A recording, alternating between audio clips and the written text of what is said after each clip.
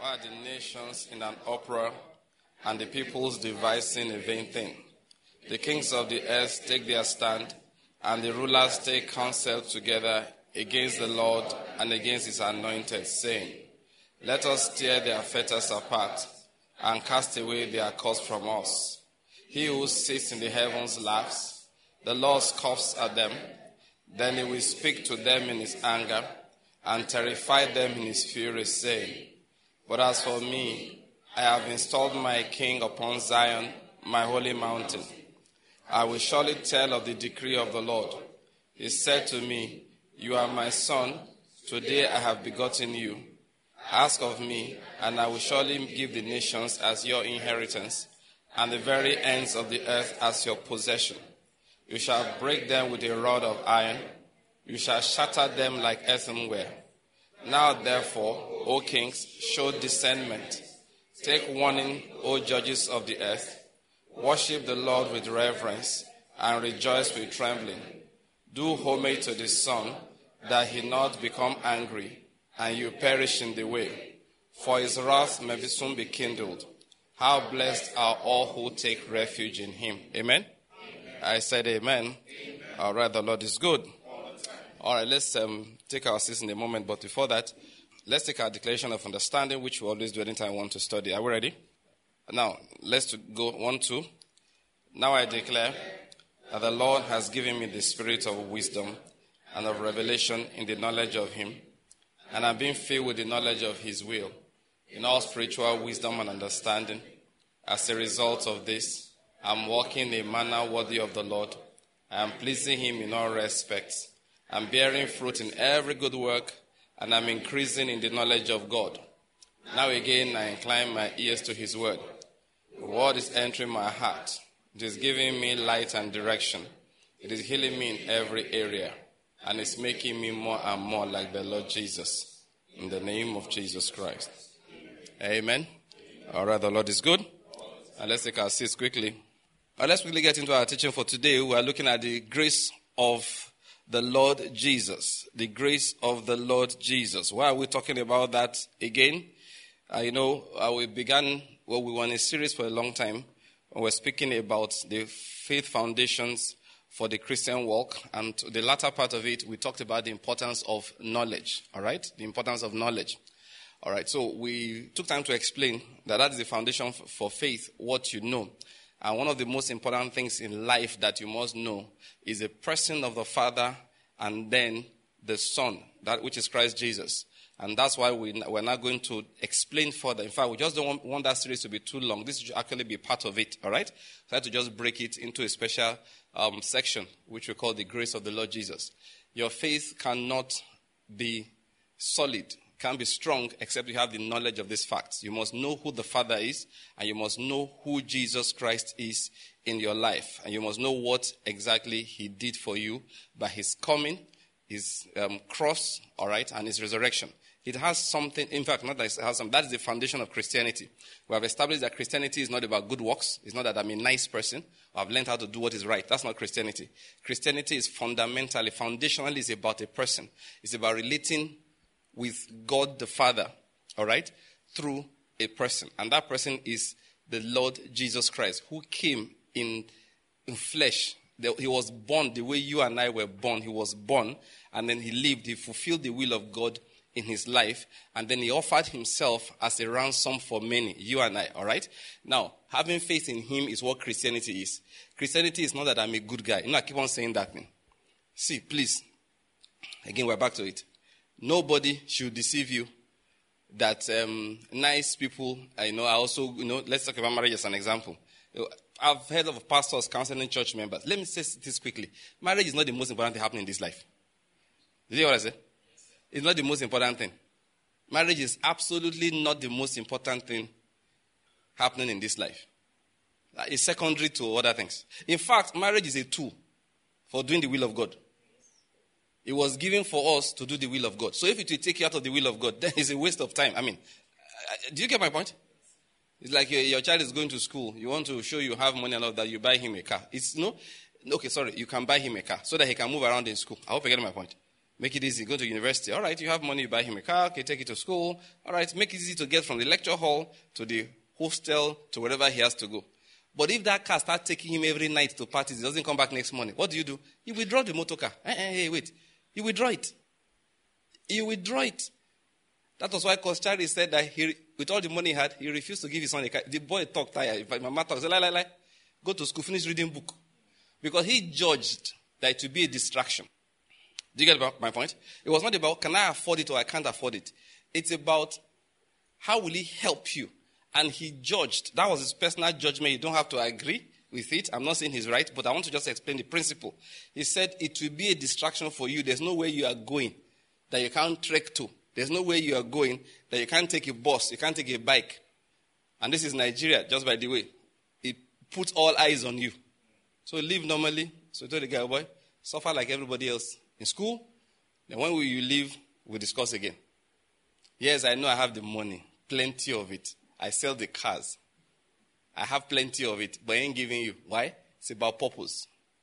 That's how it is also. Marriage is not the most important thing happening in life. Sometimes, people carry, you remember that song? That song was, remember in the house a few days ago. Carry me, they go. Jehovah, carry me, they go. My husband. You go to church singing that kind of song. So that all of you are not normal in that place. So as if that's the most important thing God is doing. It is not.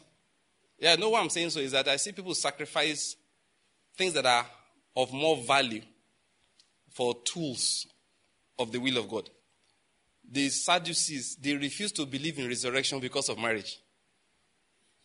You're not aware of that? They miss the will of God. When they came to Jesus Christ, he said there's resurrection. Jesus said, of course. He said, okay, answer this question. There was a real story. Okay, like we assume. The law was that if a man dies, all right, his widow will marry the brother so as to raise children in his name. All right, that was it. So this particular family had a lot of sons, and I don't know why they were dying one after the other and transferring the woman. All right? Make a long story short, the woman was married to many of them.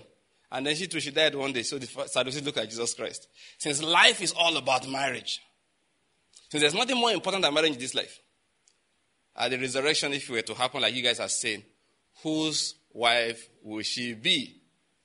Is it now there's polygamy and there's polyandry. So you will not do polyandry in resurrection? He just looked at them. He said, you err. Now I'm going to modify the things he said. Not understanding the most important things in life. That's how we Christians miss direction too. What they said, of course, is that you err not understanding the scriptures or the power of God. He said in the resurrection, that's where I'm going. Then nobody marries or is given in marriage. That is not the most important thing happening in life. So I say clearly to believing, especially sisters, don't marry a man who is not a believer. I don't care how old you think you are. And no other person is coming. It's not the most important thing. You don't disobey God for things that will last a few decades. Well, your disobedience will last for eternity. Nonsense. I hope you get my point. Told the story, a very painful story, but real story, of a woman who was doing good work for the Lord in a rural area. Then the family came. Told you Satan doesn't wear. I hope you know Satan is not dark. I hope you know that. Why is painted black in those pictures that the pictures were painted by white people? If we were the ones that wrote the original books, we'll have painted the guy white.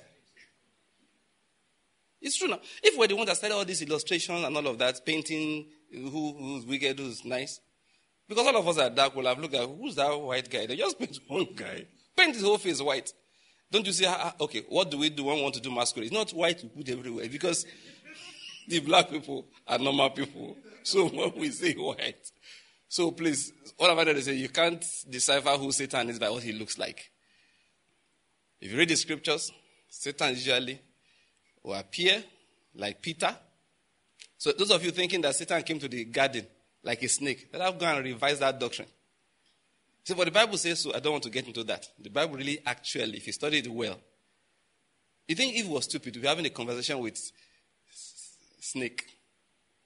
She'll have been like, what's wrong with you? What are you doing here? Let me not sit on that now. So don't expect. Satan is really a nice, close friend who has your interest at heart. The only way you will know Satan, only way is one test, not two, one. You know what that test is? Whose interest is paramount in this conversation? So your pastor can be Satan. Yes, he can be. He can be. Do you know one day? Can you believe it? I know many people who love Mary, mother of Jesus, will not believe what I'm going to say. Mary too showed up as Satan. See your Bible like that.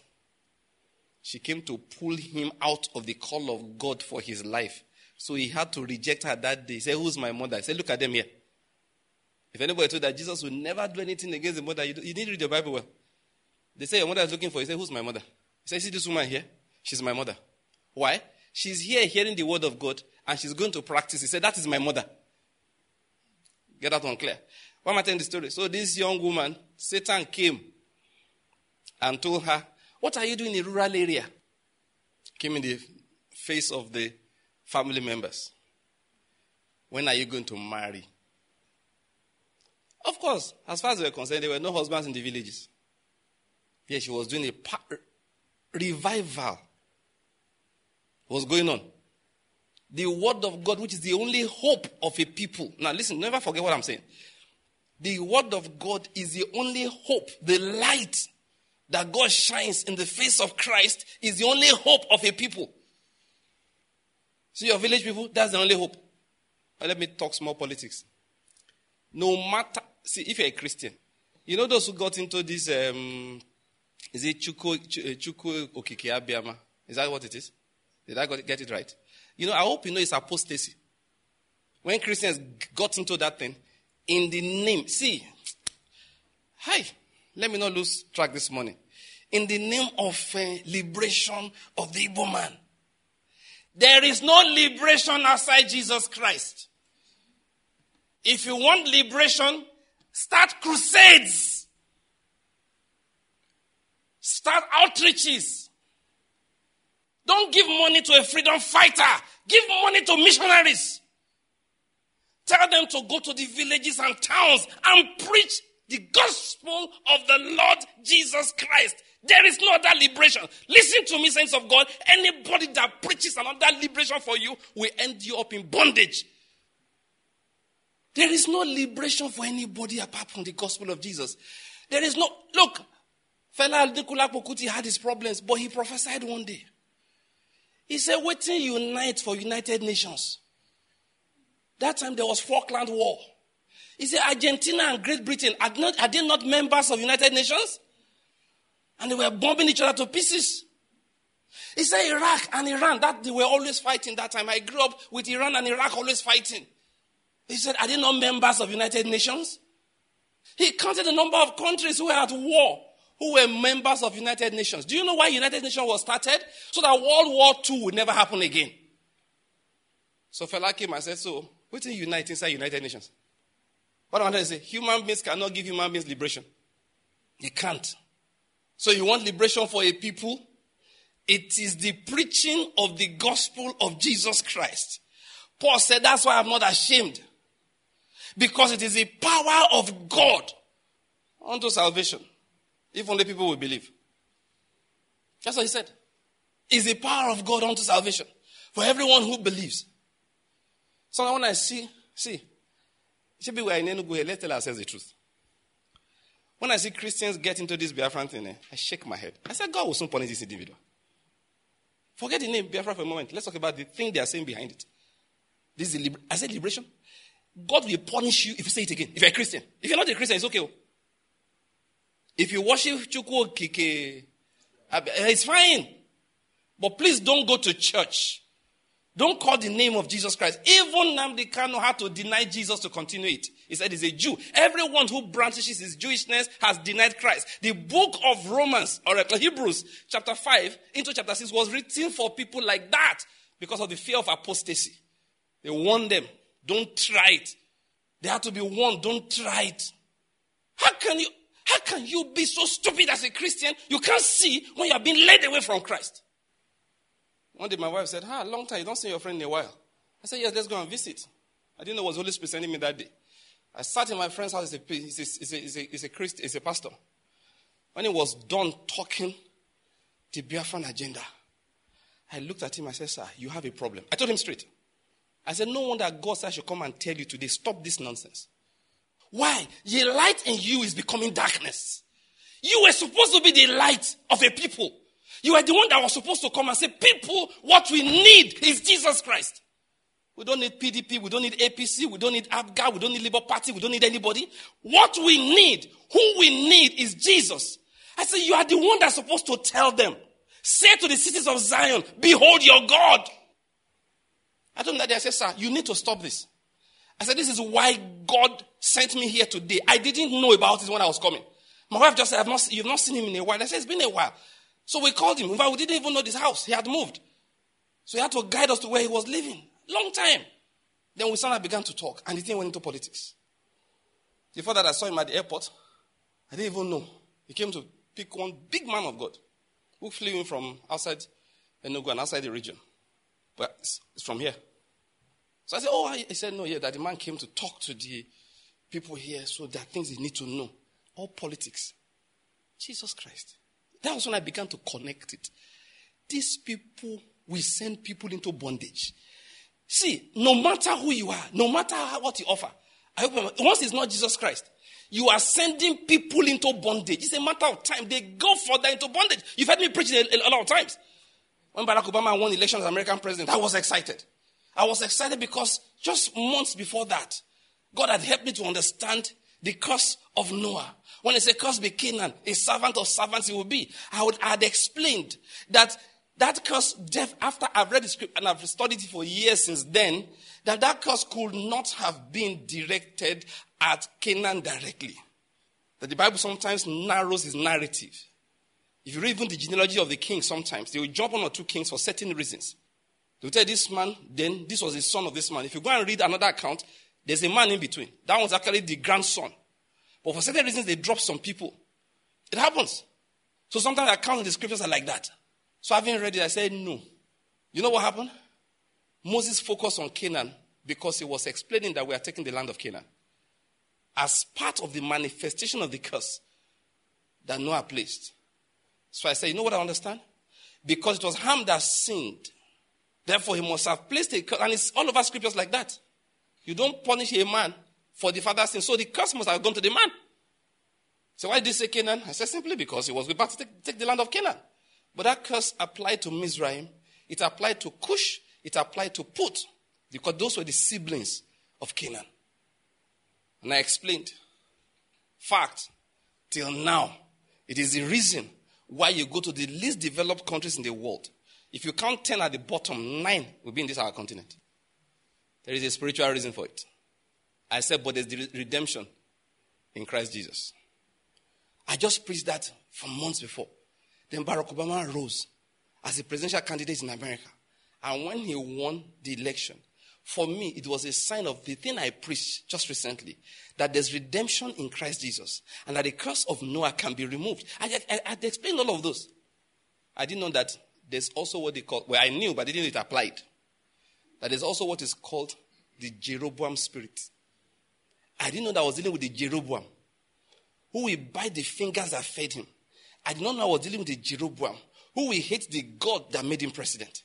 I did not know that the Jeroboam, who had nothing, was not from any great household, yet God sent the prophet and anointed him king over 10 tribes of Israel without his own effort. The people gathered by themselves and said, away with the house of David. And they came by them because he already had problems with Solomon. And they picked him and made him king without his own effort. The first thing he did was to build 2 gods for them at 2 extremes of the land so that they would no longer have to go to Jerusalem to worship. And the thing became a sin for Jeroboam and the whole of Israel.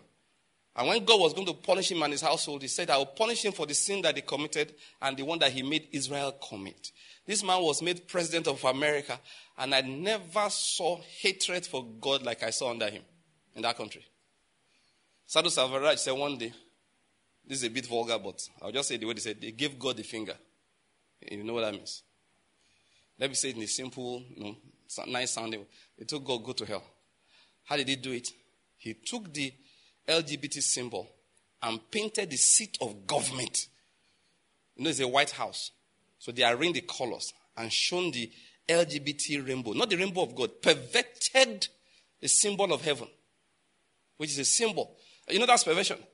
The whole thing they are doing is perversion. Because the rainbow is a symbol of God's faithfulness. It's supposed to be a symbol of God's promise. That's what it is. But they turned it to a symbol of perversion. And the president of the most powerful country in the world painted it on the seat of government. And Sadhu Savaraj said, by that said to God, go to hell. Said they gave God the finger. As the spirit of Jeroboam. Now, why am I talking about him? The blacks were happy that he won. My friend lives in America. He's a banker. He wanted Barack Obama to win. What is the reason? So that there will be hope for the average black man on the street. He said in America it's very common. He's a doctor. He works in the clinic, in the hospital. So he said, you see a young man come to hospital. You say, okay, he's 21, 22. You say, okay, he's sick. You're treating him. So as part of the things, you need to know what he does. What do? He has nothing to tell you. He said, I get around. Just around, I'm just around. In Nigeria, if you are 21, you cannot just be around. You have to either be in school or you are learning a trade.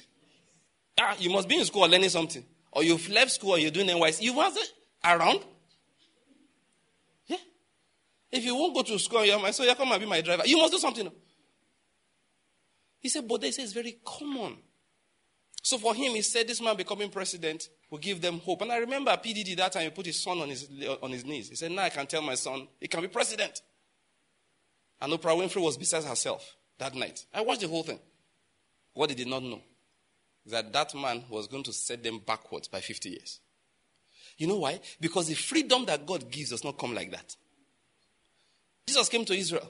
They thought that he would liberate them as a warrior. He said, no, your real bondage is inside. I can't deliver you outside until I've delivered you inside.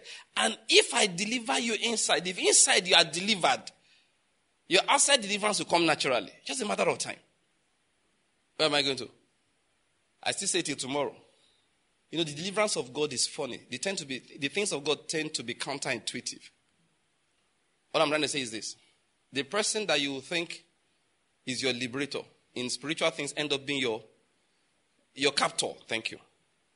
The one who put you in bondage. Sometimes the one you think that's trying to keep you captive is actually the one that's really freeing you. Like Ben Carson said. He talk to young people. They don't want anybody to tell them what to do, where to go, how to use their time. He said, no, they want their freedom. He said, do you know what they end up getting?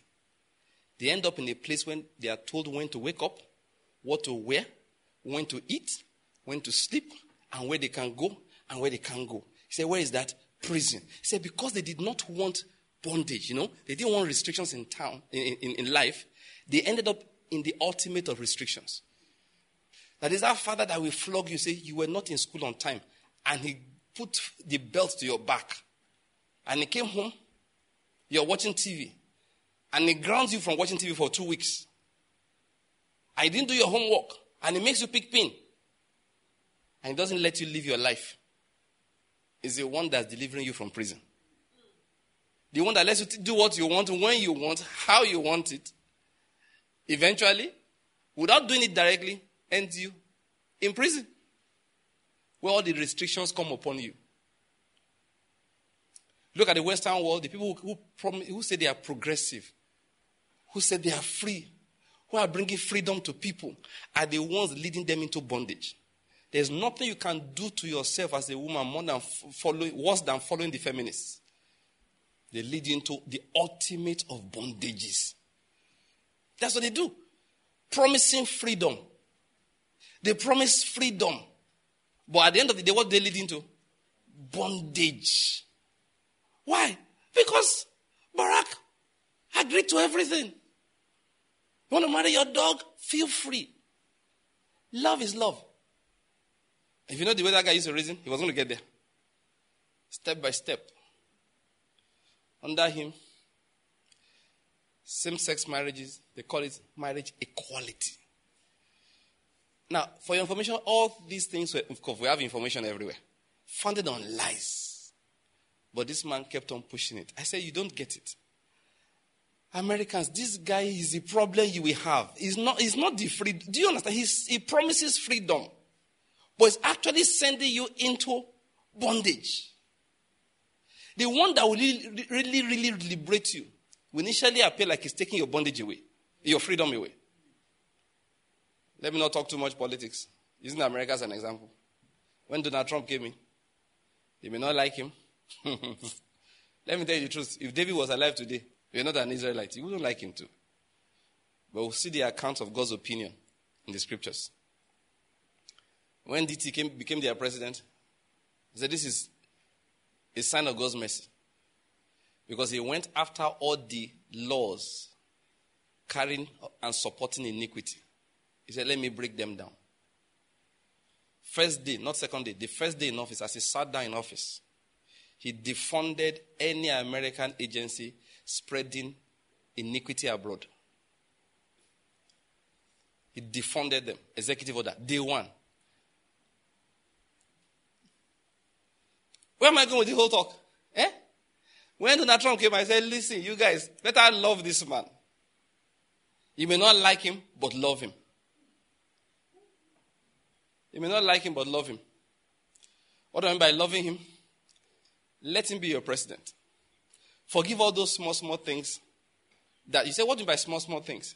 He calls African countries and some countries from around the world, he call them dung-hole countries. Let's just use it like that, all right? When I heard it, I laughed. He didn't. See, I said, wait. What do you mean? Is it that they told you the truth that's paining you? He said he called your country dung-hole country. You, what do you call it? Don't you follow your own brethren on Twitter? What do you call the country? You with your own mouth. So the brother that he said it, we might not like it, but he told the truth. Is what we called it that he helped us amplify. And we felt as an American president, he shouldn't say things like that. But except that he was not the typical president. I was telling my wife yesterday, 2 days ago, we were talking about in the house. I said, do you know he was one president America had, at least that I saw, that had one agenda, which was to fulfill all his campaign promises. Go and check it. Every campaign promise he made, he went out to fulfill them. Somebody compiled the videos of all the previous presidents campaigning. All of them promised. Now, I'm not saying I agree with them or with him, but just to see one personality type. All of them promised that they will recognize Jerusalem as a capital of Israel. Now, for your information, I really don't care. It doesn't bring any blessing. If you recognize, what they call it, this lake of the Dead Sea as their capital, it doesn't mean anything. If you recognize Jerusalem, this Jerusalem that God is looking for is the one from above, not the one from the earth. Don't get confused. People just get into nonsense. Say, I saw it on TV. He said, now we have recognized Jerusalem. Lord, we are ready for your blessing. So it's not like I'm not saying that I agree with him. The point I'm just making is that he went out. He also promised like about 4 or 5 presidents before him. And he did it. The rest never bought that. George Bush Jr., Barack Obama, Bill Clinton, all of them said it in America. Why? They felt that was the Jews in America wanted to hear. Donald Trump said it, and he did it. They want to crucify him that he touched one woman 15 years ago, or 25 years ago. If you know how many women David touched. Oh, David. That guy was a toucher, man. They look. David, it was one thing that embarrassed God. In fact, God is looking at me and saying, Mark, stop saying this thing. Now, you know I don't like it. Now, I'm not saying it's a good thing. I'm just saying that God was going after some more important things in his life. Now, we're talking about freedom and bondage. Those who wanted freedom, they didn't like him. They liked the man who they felt to give them freedom. But I'm giving you the mind of the Spirit. God said, no. That one will send them into bondage, into spiritual bondage. Telling them that you can live any way you like is sending you into bondage. What they don't do, this LGBT thing, they don't tell you, it's deliberate, they silence it. They don't do studies. No, they've done studies, but they silent the studies on the outcome of the lives of those who follow this agenda. It's never good. It's never good. Saw one man on YouTube being interviewed by Piers Morgan. They call her the female Andrew Tate. She said something which to me was beautiful. Initially, when I first saw her, I thought something was wrong with this girl. She had some funny ideas, all right? Even though Piers Morgan was confused. The woman said that, it's a woman, I said, why should women vote? I'm like, what did you say? He said it's 1 vote per household. That was her own logic. She said something that I actually agree with. She said there should be a ban on divorce. Oh, now, she's European. I think she's in the UK or somewhere around there, which is a crazy statement to make. Of course, Piers Morgan did not agree with her. But when she explained, I said, this makes sense. Even he had to back down. Like, her reason? She said, leave marriage for those who want it. That is not by force. They have to run their country. You can do anything you like. Civil union, anything. They say, but please, this for better, for worse, that people should please start reciting it. And if you don't want to recite it, leave it. What am I saying of these things? You know what happens? Those who promise freedom, you know what they end up doing? Of course, that woman was trying to explain. That at the end of the day, their society is scattering anyhow. But this woman spoke like, do we know the result of this thing we are doing? And you listen to a man like Jordan Peterson. He said, no, you can't say this is right because you have not extrapolated over the next 50 years, 100 years. You do something for 3 years, you say it's okay. He said, no, let's see the results in 50 years. Let's see the results in 100 years. That's what Jordan keeps on saying. What am I talking about? Those who promise freedom, they tend to lead people into bondage. And I began all of this by saying there is no other freedom but that which you have through Christ Jesus. Especially, now, I'm not saying it doesn't apply worldwide, but I'm a Nigerian, I'm an African, I'm a black person. Especially to the African, especially to the black race. Especially I say that. I say that because spiritually, they have nowhere else to run to. It's either Christ or zero. The descendants of Shem, it's either Christ or level 2. The descendants of Japheth, either Christ or level 1. Christ is on that level entirely, I know. But for the descendants of Ham, they are on level 0. Cursed be Canaan, a servant of servants he shall be. So if you are of the African descent, don't let anybody offer you any freedom apart from Christ Jesus. Because at the end of the day, you end up in bondage. Your children will be slaves. Look, I know what I'm telling you. That's why I said, look, if I were the blacks in America, I don't care. I would have supported Donald Trump. For the simple reason that he took the cause of Christ seriously. You can call him a hypocrite. That's your problem. But he took the cause of Christ seriously. Nobody could persecute a church while he was president. They didn't dare it. Our former president, President Muhammadu Buhari, went to America, went to the White House. He asked him to his face. He said, I heard you are persecuting Christians. Why? Now, I'm not here accusing President Buhari of having done that. But this man didn't mean... He asked him to his face.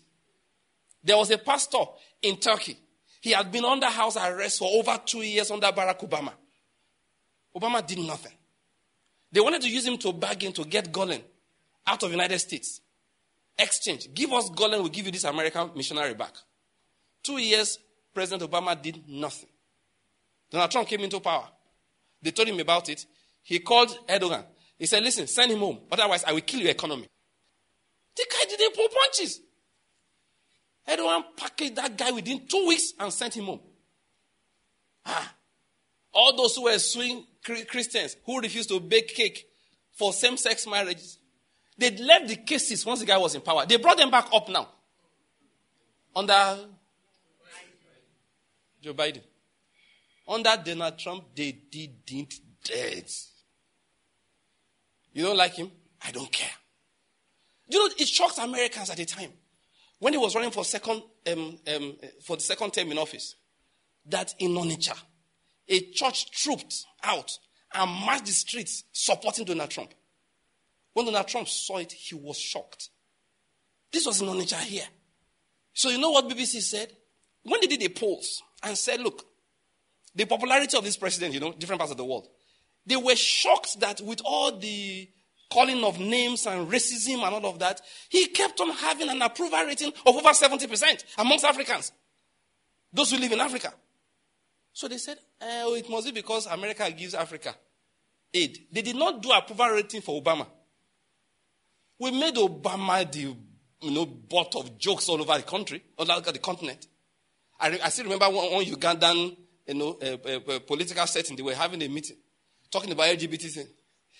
They said, is this what President Obama calls that he wants to export to us? Do we want it? They said no. They rejected him.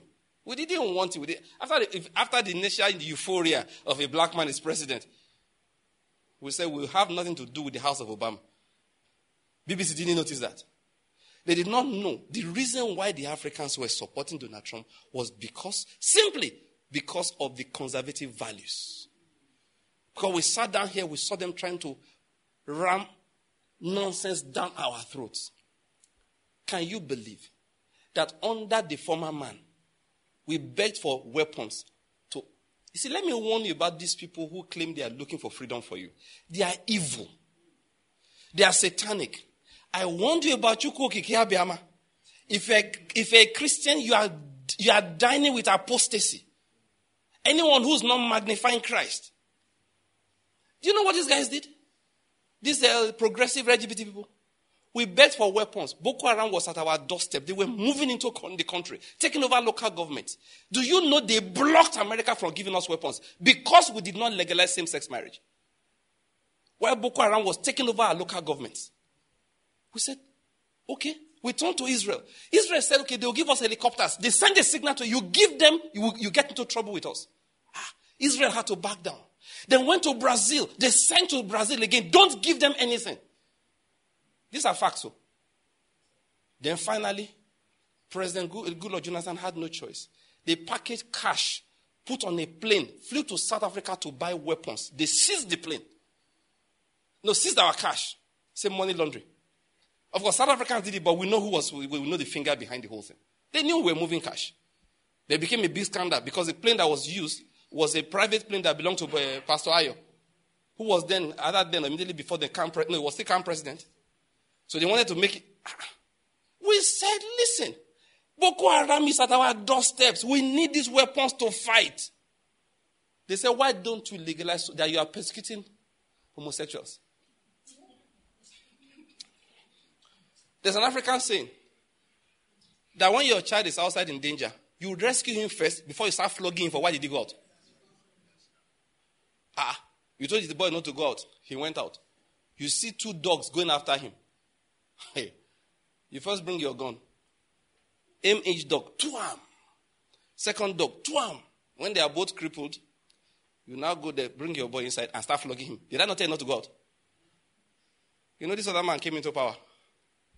Is it drones? No problem. We'll support you with drones. Is it satellite images? Where do you want it? What do you want buy? Come collect. That was why he had a higher approval rating down here. I'm talking about freedom. The only freedom you have is the one you have in Christ. Let's get back to our base. The heart of Biafra land. The real freedom we can offer a people, any people, is Christ Jesus. You don't need to donate money to people who are carrying guns. Donate money to those who are carrying Bibles. You go into a rural area, somebody starting to start a church. If I change $1,000, that's a lot of money. It will erect some poles for you and put a roof over there. But I can make it 10,000. We'll rent a hall and buy you public address speakers. Whichever pastor will come here, we'll pay him enough money to take care of his feeding and that of his family and school for his children so that he can preach. Please make sure, if he can't speak the language, we'll pay an interpreter. But make sure it's one that can speak the language better, we will pay. That's what we need to do. Why? That's real freedom. And let me tell you something about freedom. There's no hurry about it. There is no hurry. Some of these freedoms you are looking for, God says 3 generations. Better start on time. Because you go to some of those rural areas, God will say, and I don't mean any insult by this. I've seen the way people behave sometimes. God says, see, Banky, they are only a little better than animals. So they live by their instincts. They don't care about strangers. They will kill a stranger to take 20 naira from him. So they are only better than animals. A little better than animals. So this is why I used to tell Israel, wipe everybody out. Because there was no Jesus Christ to redeem them. Look, go and see when they were dealing with the Girgashite, the Hittites, the Amorites, God had the rule. Once the person is breathing, kill. Yeah, it was funny. But if you don't understand what God was saying, say the person is breathing, human, kill him. Kill her. But she's a 5-year-old girl, doesn't matter, kill. Wipe them out. Genocide, yes. People have turned into a big iniquity. God said, I know what I'm doing. You doctors do it every day. You cut limbs, you cut breasts. Why? It's tissue side. Yes, no? Because you are trying to prevent something. Do you know what I am preventing? In some of those rural areas, that's how God sees them. So he said, do you know what he will do? When the gospel goes there, say to the cities of Zion, behold your God. The first generation, the only thing they will manage to do is stop attacking strangers and each other. They will learn to respect somebody else's property, somebody else's wife. They'll just learn those basic commandments. Then I will open their intellect to be able to learn properly to read and write and to see life beyond the daily food and the satisfaction of basic desires. That's all I can do in this generation. Why? They are too old. But they will make their children go to church. Their children will go to church. Their children will learn real values from their childhood. Their children will be able to interact with anybody in the world. Their children will understand anything going on this earth. Their children will become professionals. They'll become teachers. They'll become preachers. Then the children of those ones will turn that community into anything. They will develop it agriculturally, technologically. But I need 3 generations. That is what we need, is a gospel. And we have to be patient with it. You know what Satan is successfully doing, which we must stop him, is making us lose faith in the gospel. We'll start saying things like, they didn't go to school, to church in Japan. They are developed. Are they descendants of Ham? Those are all children of Japheth. They don't go to God to church here. They went before. It's their children that are not going. But the blessing of God still persists. Don't forget, the land was still fruitful in Sodom and Gomorrah. That was why Lot went there. So don't think once you disobey God overnight, everywhere it dies. It takes time. When judgment finally comes, no matter who your ancestor is, when the judgment finally comes, the land will become barren. Till today, thousands of years later, the land that used to be Sodom and Gomorrah is still barren. Why? The sulfur content was too much. Or is too much. Still there. When it rains sulfur and brimstone, not a joke. So judgment does come, but until it comes, some things can be difficult to understand. So stop people now. Satan has suddenly turned us to people who don't understand the power of the gospel anymore. And we make it look as if all that God is doing is developing nations. After all, when Jesus comes, he's going to wipe everything out. And I've told you, I've said it again. If Jesus does not return, give it in a few more decades, you go to Dubai, say, desert thou art, to desert thou shalt return. It's not hard. I hope you know it's not hard. It's not hard. All God needs to do is crash the international price of crude oil and give them one natural disaster. Listen. For God to turn a place to a desert is not a big deal. No, it's not hard work. It's absolutely not hard work. I'm talking about Satan trying to, undermine our faith in the gospel. That's what I'm saying. Listen to it again. The gospel is the power of God unto salvation, if only the people will believe. And I say to you, let me first quote the Bible. To the Jew first, and also to the Greek. You notice he talked about Jew and Greek. There's a reason why. But it's the power of God to everybody. So I need to modify that portion to apply to us. The gospel is the power of God unto salvation. Because herein is the righteousness of God revealed. Especially to the African. Now, Paul talked about Jews first and the Greek. Now I'm adding my own. Especially to the African. Anybody offers you anything, please tell him to get out. Tell him you are denying me my inheritance. I went all of this trying to tell a story. Remember that story? About a young woman who was there preaching the gospel. Which I took all this time to emphasize to us again. Is actually the power of God unto real freedom for people. And the family came and said, what are you doing here? Are you not going to marry? And then she abandoned the work of God. And the revival ended. See, anything God is doing, he needs people. Through whom he will start it. And people through whom he will sustain it. She walked away. She was one that had the grace. She had not even built up any other person. The people there were not able to keep the thing going. But she left. And the whole job, the whole revival collapsed. Nobody married, she won't marry. She married shortly after. And God said, uproot her. She's not bearing any fruit for me anymore. A few years after she got married, she took ill. A few years after that, she died. Listen. And by the way, she died because of that marriage. Her death was caused by that marriage. Yeah. And I'm not implying it. It's literal. Give you this medical history. Sure, marriage killed her. But it wasn't really the marriage spiritually. It's God that says, Ichabod, the glory has departed. There's no need anymore. What are you doing here? Come on, go home. I'm walking back to where I got into that. Which is the fact that I want to tell people that, look, don't think it's the most important thing in life. That's where we began from. Yes, it's not the most important thing. The woman should have known. Serving God is the most important. Doing the will of God is the most important thing in life. Doing the will of God is the most important thing in life. And I went to do that and explain the fact that don't tell me a man is nice. I've been saying that. I'm not going to marry you because you are nice. I'm going to marry you because you believe in Christ Jesus and you have the life of God working in you. That's it. That is it. That is it. That's what Christianity is.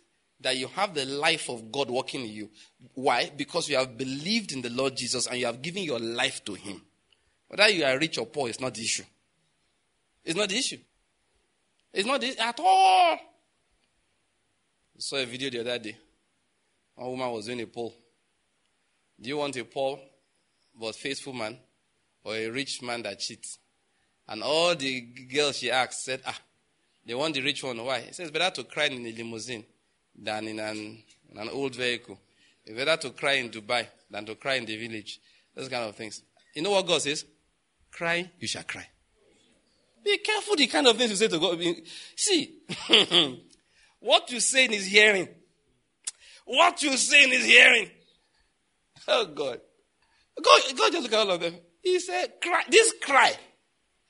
You will cry it. I will deny you laughter from the day after your marriage till you die. He just is talking and say, hey, no. It's better to cry in this. God says, she not cry. Don't worry. You know the truth? I will actually carry you to Burj Al Arab. But you won't see it for the amount of tears in your eyes. You want it to cry? No problem. I will put you in the most beautiful city in the world. You will cry for a village so you can have peace. God said, maybe you want to cry. Okay. People don't know God. God said, you said we will run to Egypt. He said, no problem. Therefore, you shall run. Oh, I don't know whether you're getting my point. They say, well, you want to? God said, in returning and in rest, will you be saved? They said, no, we want to run. God said, all right, no problem. Start running. I pray you understand God. He said, start running. You know, when God says that, you will run, you will be tired, you will not be able to stop. Your legs will go out on you, your hand will continue to run. The hand will stop walking, you start rolling. Why? God said, you will run. The other day, I told my wife, we're looking at it. I said, this guy is a man of God.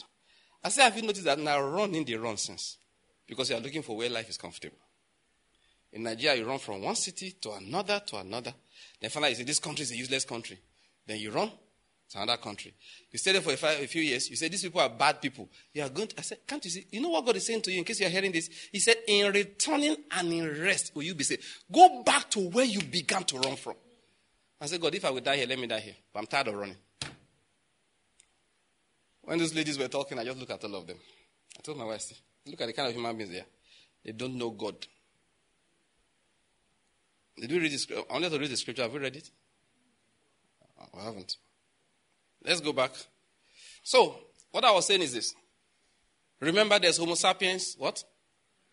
Adamus and Homo sapiens Christus. We don't want a nice Homo sapiens Adamus.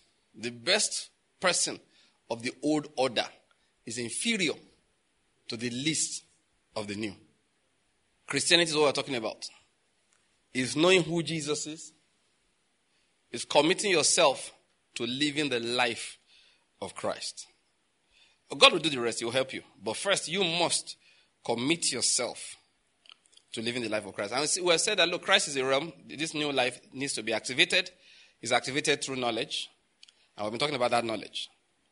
You have to know who Christ is. You don't come to God and meet the Father except you come through Christ Jesus. That is just the way it is. You cannot come to God and meet the Father. Because when you come to God, God is... Let me use a medical terminology. It's English or anyway. God is polymorphic. He has different forms. What you see depends on how you approach and who's approaching. If you are crafty, you approach, you find a crafty person. That's how it is. The same God, though. But the form he will take, you'll be confused. You ask him, can I go with the people of Balak? You say, you can go. Why? You thought you had sense. You came to him with the love of money in your heart. And you want to blame him for going. God said, no problem now. You can go. So I've heard women say that, no, when I married my husband, I knew it was God. I prayed until God said, marry him. I don't believe you. Why? He was an unbeliever. Talk from now till tomorrow. I don't care who spoke to you, did not speak to you. Or they speak. It can be here. I said that because I know God enough to know you can't rely on these things you hear. You can only check the kind of heart you approach him with. Like we're here discussing yesterday that can you deceive God? Can you come to God trying to deceive him? He said, yes, now after you have deceived yourself. But you think you are speaking honestly, but you are lying. You think you are speaking honestly, but you are just telling lies. So Balaam said, I will never go anywhere that God doesn't say I should go. They asked the young woman, will you sleep with your boss for promotion? He said, only if God asks me to. I will never do such a thing until God says so. Yeah, she said it. Why? She goes to a Pentecostal church where the pastor, his name is Reverend Balaam. Apostle Balaam. Balaam of Peor. I don't know where he came from. Balaam wanted to do that with God, though. So I will never go anywhere unless you say go. And he told them. So they said, all right, no problem. What did he say? He said, don't go. All right, we're coming. Tell God we'll be back. Who can work this out? They went back to the dawn. Well, Balaam said he's not coming. So why not? Well, I don't know. Maybe the money is not enough. But he claimed it is God. He said, every man has a price. Double the money. Send more senior ministers. I want my first son to go with you. They went there. Oh boy. When Balaam saw honor, he said, follow me to the altar. Is one brother here is his pastor that said that. The pastor of his church. Yeah, the kind of thing men of God do. He was trying to talk about the power of your seed. The power of your seed. That one day, He was in church. He said, look, he doesn't play politics. He's neutral. Whether you're APC, Labour Party, ABGA, or NMPP, wherever you are, everybody is the same under God. So this politician came to me and said, Pastor, pray. The chairman of a political party, my candidate in one state is running for governor. Election is next week. I need you to pray that he will win. And that one said, no, God is not like that. We're just going to pray generally. And the guy brought an envelope. And pastor looked. How much was inside? Is it $10,000 or $20,000? $20,000. He saw it. He said, follow me to the altar.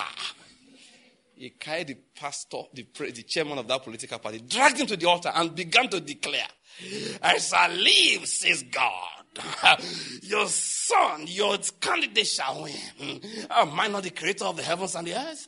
If I say a thing, it will come to pass. If I do anything, who can hinder it? As for my outstretched arm, who can turn it back? Win! Not the painful part. This pastor came to use it to preach. That do we know the candidate won? The power of the shade. Yes, he was the one preaching. I'm not the one mocking him. He used it to preach. How your seed can change the mind of God. Balaam's seed, or Balak's seed, changed the mind of God for Balaam. But God's mind never really changed. It was what Balaam heard that changed.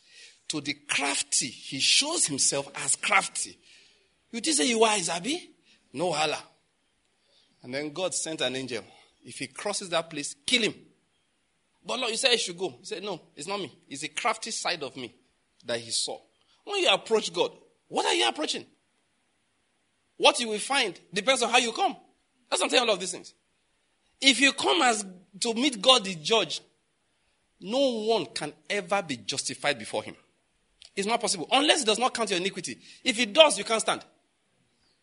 Except he refuses to count. If he does, you can never stand. It's the reason why he took Job through everything he went through. Because Job began to think that his righteousness will uphold him. Job was full of good works. God said, Job, let me explain something to you. I have blessed you because I overlooked your iniquity. And I keep on telling Christians, please don't fall for that temptation of your good works. One grace you have to pray for is to do what is good and forget. I need to say that again. Pray for that grace. That when you have done what is good, you will not forget how to do the good, though, but you will not remember to count what you have done.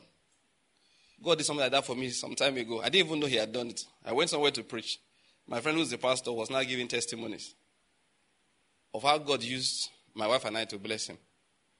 And he said one thing after that. So his wife was sitting near me. We were sitting in front. Right, he was speaking on the pulpit. So I turned to his wife like, I think your husband is mistaken. She said, no, he's not mistaken. The guy said, oh, told another story. He said, let me confess something. No. I said, the church was laughing. Big church. He said, that money you gave me that time, I didn't use it for the thing you said, though. I used it for something else.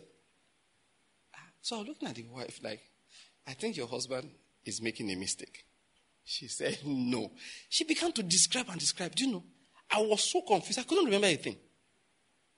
After a long explanation, I faintly remembered a bit of. I said, okay, do you know? I had absolutely no recollection. When I came home, I told my wife, this person said this one. He said, yes, no, she remembers this one. I said, you are conspiring to remember against me. A joke there. But the point I'm making is this. I really, you know what? I thanked God that day. I did. The Father, thank you. That I didn't remember. If any pastor tells you to be writing it down, he's sending you into bondage. If he says, bring your tithe card. Hey, by the way, if you go to a church where they use tithe card, don't fight to collect the card. Then throw it away. Pastor can keep his own. It's between him and his God.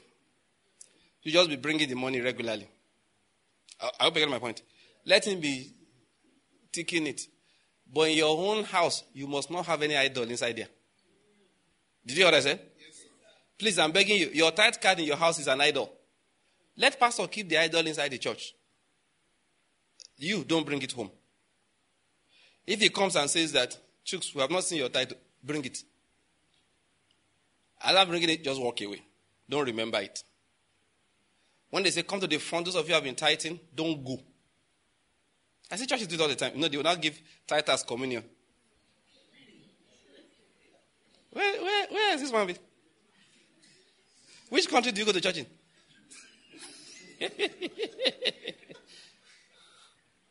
Now, you see, you don't want to know the truth. Okay, this is a so-called principle behind it. That Melchizedek gave Abraham bread and wine. So that's the idea. Please, if you are a student of the word that I preach, by the authority conferred upon me, as a result of this commission of God upon my head to teach you his word, I say to you, don't go. So what do you mean by that statement you just made? Go and read your Bible now. I always take this in from the scriptures. Paul said, by the grace given to me, I say to you, don't think highly of yourself than you ought to think. He had to have authority to say it. And that's what I'm using to say what I'm saying. Do not go. If you go, you are not a disciple of mine in these words I'm preaching. Don't. Be a generous giver. Be liberal. If they say, no, if God has sent you to be somewhere, say, if you don't see your 10%, you're not, give it to them. Wait, you are planning to support the church, Abi? Hey, give now. They say, come forward and receive the blessing of the tithe. I say, I'm not. That one, sir, that one I will not do. There's oil here for you. I have a Ororo in my house. Don't worry about it. Yeah, seriously. I'm very serious about what I'm saying.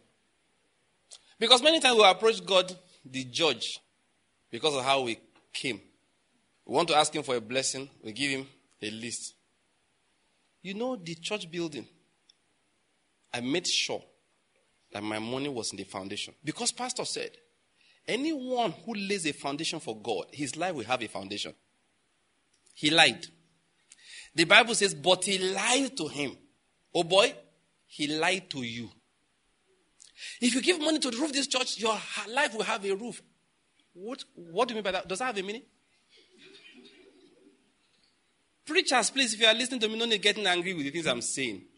Just tell the people, bring money, we need to do something. Is that not enough? Why must you add all this pepper and guam to these things? Just tell the people of God. Like I say humorously, we are not planning to go to Dangote to ask for money. He may be the richest Nigerian, the richest African, the richest black man. We won't go to him. God will use those of us who are his children to supply the needs. We believe that he's going to do that. So you want to be an instrument, be one. Leave it like that. Anyone that God will not move, is his problem. Deliverance will come from another place. Was that not what Mordecai said? Don't worry about it. But let's talk about you. That's just an instruction for ministers. Be free. I pray ministers to be free. I see them under tension all the time. Pastor Van, God, they're under tension. See, let me tell you something about preaching. God is my witness. What am I lying to you about? I've always said something from the beginning. The only thing I owe God, as a result of his assignment upon my life, is to make sure I preach. It's the reason why I was discussing with my guys the other day, that when people invite me to go to a place, I'm not even under pressure. This year, I don't think I've honored more than 3 invitations the whole year. Is it more than that? I only go, apart from places that are like our own, like inside one of our brethren here. Okay, yes, I went to the International Convention of Dami. All right, I remember. I went. If you don't count, people like Dami and who are just out, like come with 2, 3 the whole year. I get invitations, so I ask Reverend Yinka. Once they come, I say, tell them we are not coming. It's looking like, let me even explain now. Oh, Yinka, what do you want to explain? Okay, finish explaining. Okay, tell them I am not coming. Oh, God, when they come, I have my reason. Let me not go into that, my reason. Where I'm going is that what I owe is this one that God has given me to do. I write books, I preach here regularly, and I record it. That one is a divine commission. I must record. So if you see us fiddling with equipment, I will pause here, go there to go and reach. You saw it happened today. Because we cannot, if you see the work we go through, if you are downloading this from the internet and all of that, you will not know that we remove all the noise of the road that comes in. Any interruption, many of you may not notice. I repeat myself sometimes needlessly. You will not know because I was talking and somebody coughed. I can't tell you not to cough. Can I? But I repeat because I don't want your cough to be there 15 years later. It's just the word we want. If you see, they have dragged these chairs forward. Because these people here, they have a way of dragging their feet. So they move to where they can drag it on the rug so that they won't disturb me. Because every time you drag your feet, Israel has to cut it off.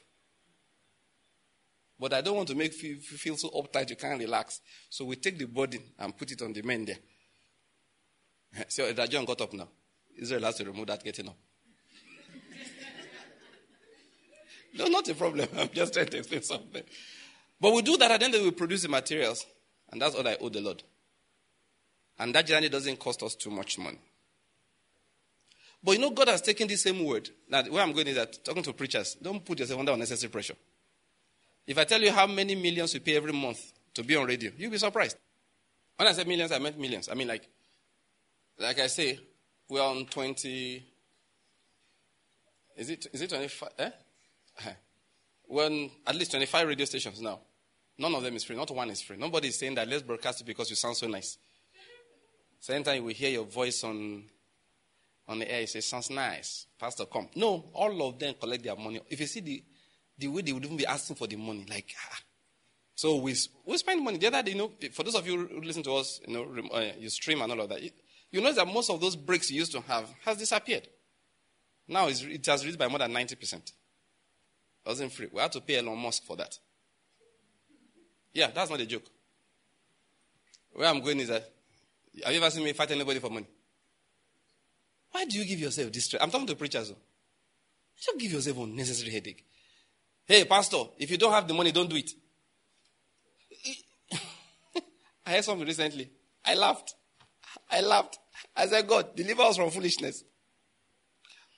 One pastor came to Kingdom World. He said, after being in ministry for 10 years, I don't want to be in a place like this. I said, that's your problem. Does it concern me? Yeah. Damn, somebody said that. I know you are like, what? Yes. So you expect me to have a cathedral by now and have this, I'll be moving in convoy. I drive my car till I don't have a driver. One day a young man saw me in the bank. This is not even 10 years ago, more than 10 years. I went to GT Bank on this road.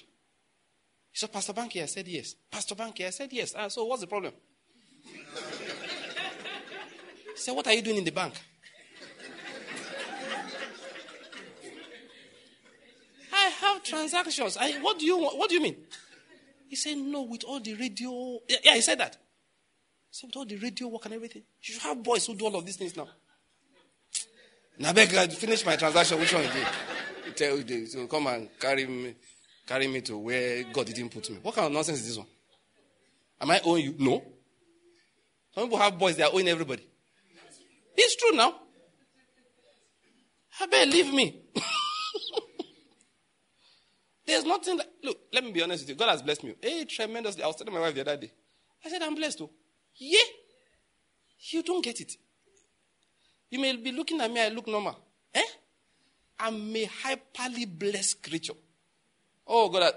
When I say, okay, let me give you an example. Almost everything I need, I just pick the phone. God has placed somebody there to fix it. Yeah. The day my wife was coming back from Asaba, and the driver was just driving like this. And the guy crashed the car big, almost ran into somebody. Head on. I mean, both airbags deployed and all of that. My wife was even sleeping. She woke up to hear bang, bang, bang, bang, all kinds of noise. Finally, the car came to a halt. Airbags out, everything. The other car wrecked. When she just called me, I answered the call. Where are you guys? Judah, you were with me that day. Just answered the call. Hey, what's up? My husband, there's been a terrible accident. How are you? I'm fine. What about your driver? He's good. All right, fine. Every other thing we'll fix. Anybody injured the other car? No critical injury. All right, fine. So we've solved number one. Next point. Okay, what do we do now? He said, the road safety has arrived. Good. All right, can I talk to the road safety person? Do you know, within an hour, people were arriving from everywhere. My wife was surrounded. In fact, the road safety man was like, Madam, I beg, can I have peace? Because her phone was dead. So she gave us the road safety officer's number.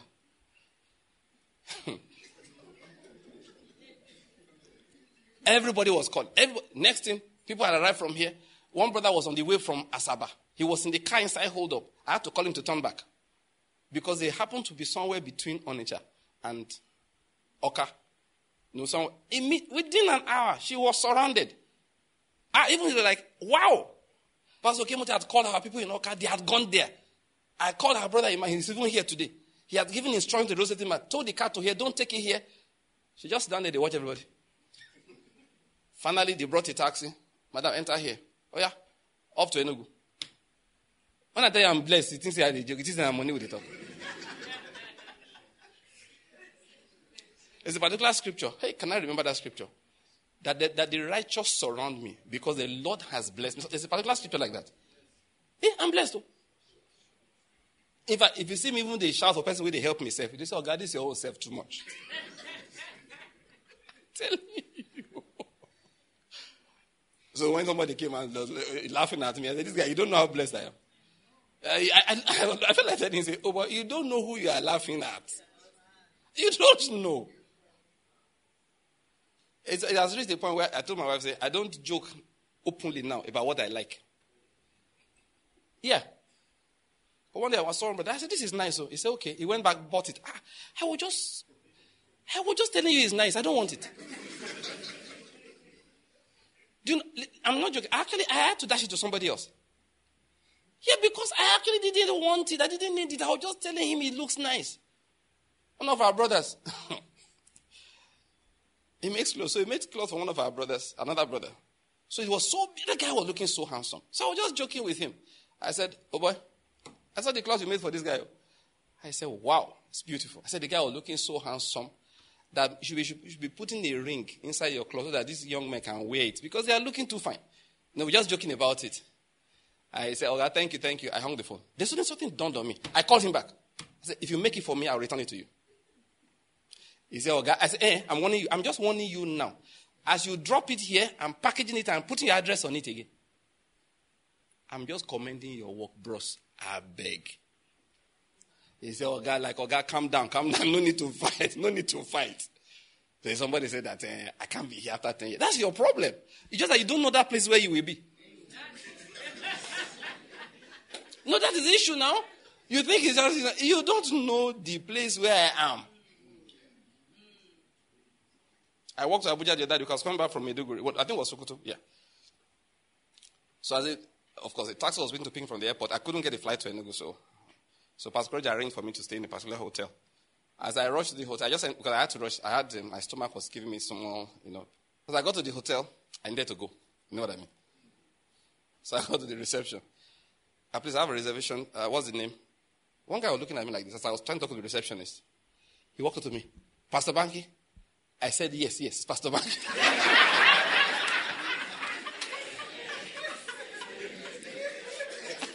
I go, boy, I have other matters. The guy didn't let me go. Hey, he said, this device, I have over 800 of messages here. I'm telling you. I said, God bless you. Being listening.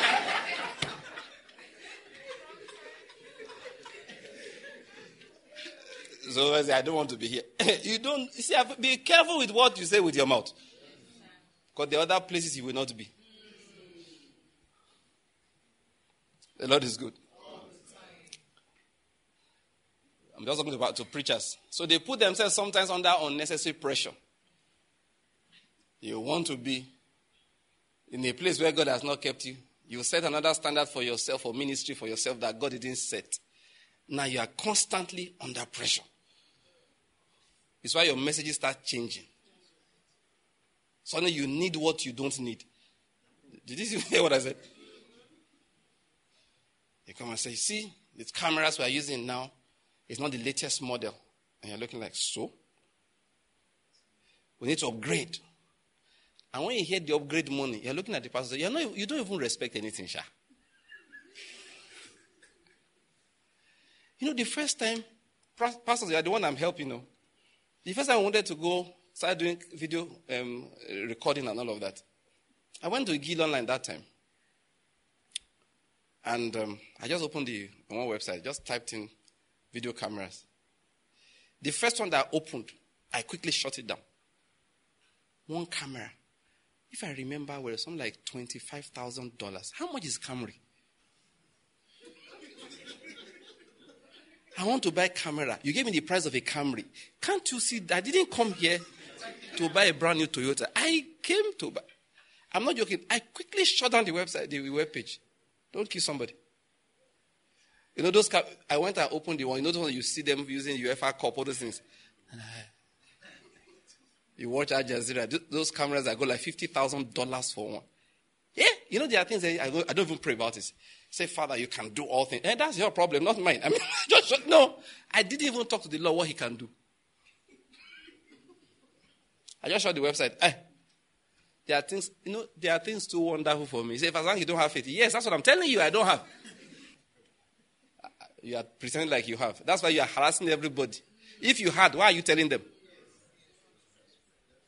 Exactly. Now if you had faith, we want to just pray and leave it. Why you come to church every Sunday to raise money?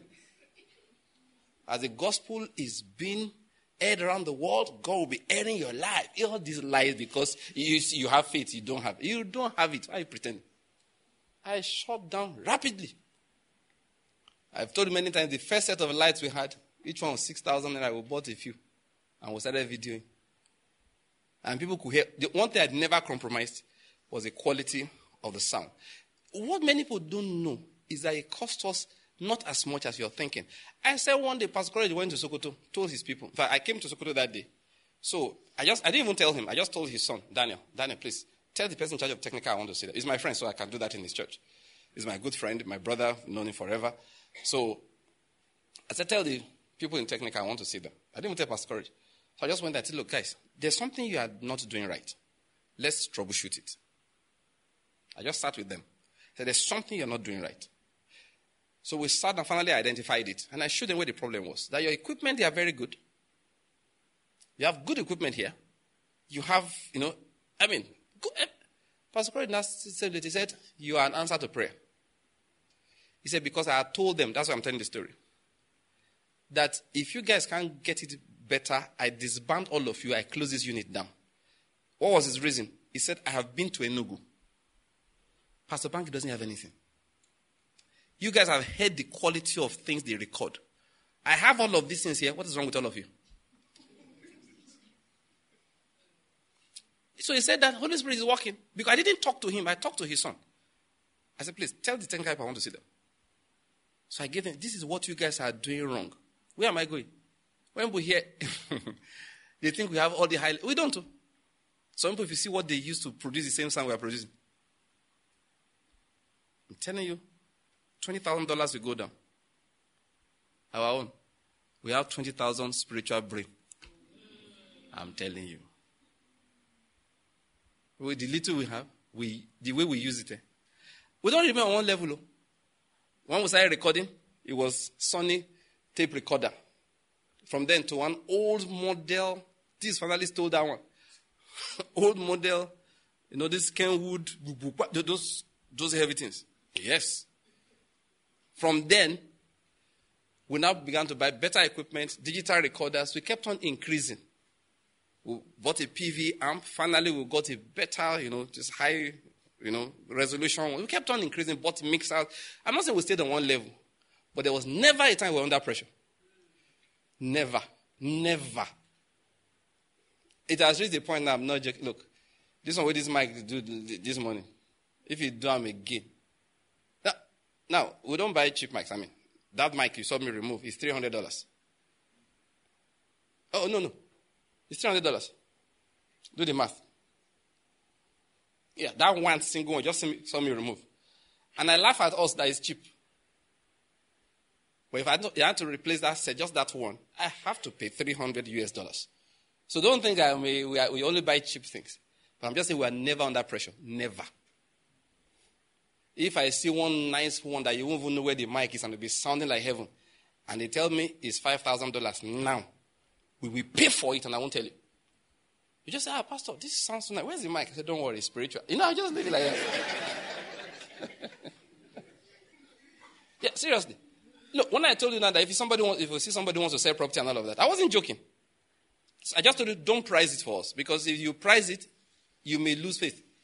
And don't use your unbelief to spoil my own. Not take your reggae, spoil my blues. I hope you get my point. So, but my emphasis is that pressure, lie. If I go there, and they say this thing is so and so millions, if we have the money, I will pay. If we don't have, we'll go home and meditate about it and pray to the Lord. I think the Lord gives us wisdom because sometimes what God gives is not just cash, it's wisdom. And has given me that a lot. It's just wisdom. A lot of that's what he does. And many problems you are wasting money on is because the amount of wisdom you have is too small. And one reason why God doesn't even give you money all of a sudden is that he wants to develop your wisdom lobe. Do you get my point? Your brain has to develop, because if he just gives you money like that, you just get the money the way you want, you will never learn how to think. If it's this ministry thing that taught me that thing. The sense we don't get for this life. One of my colleagues saw me in the office.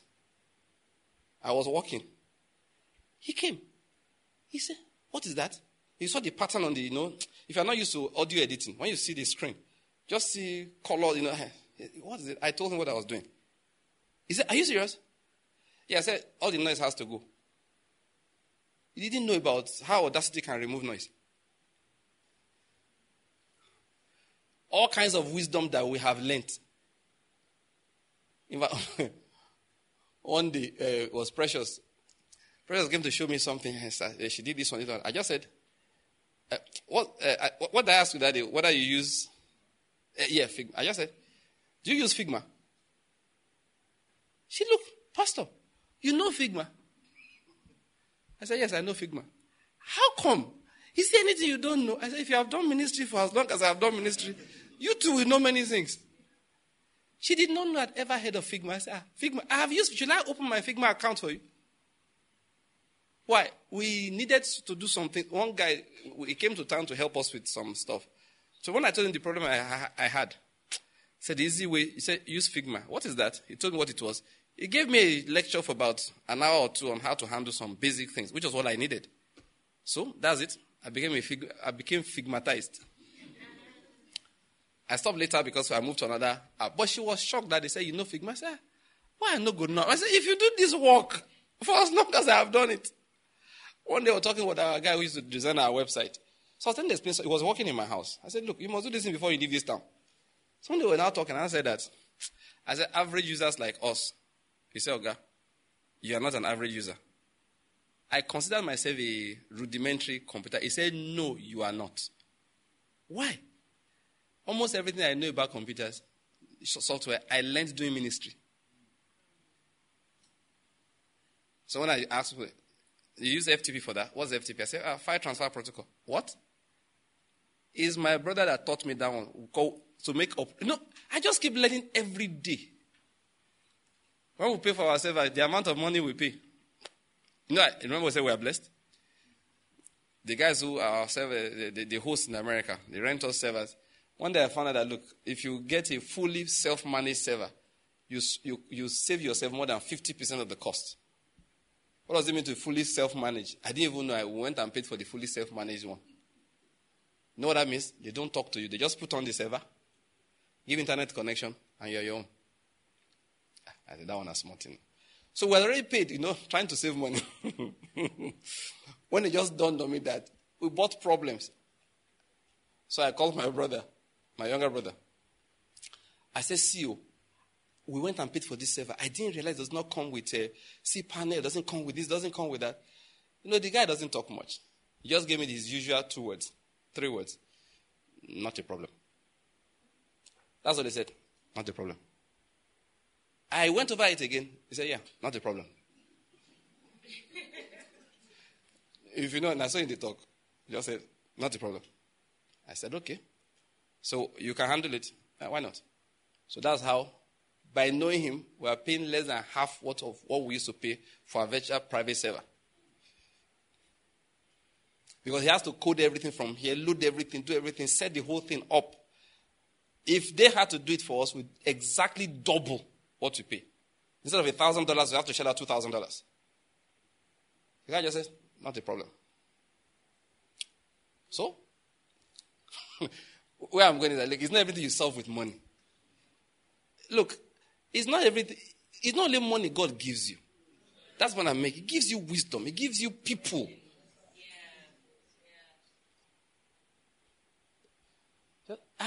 See, God has blessed me with people.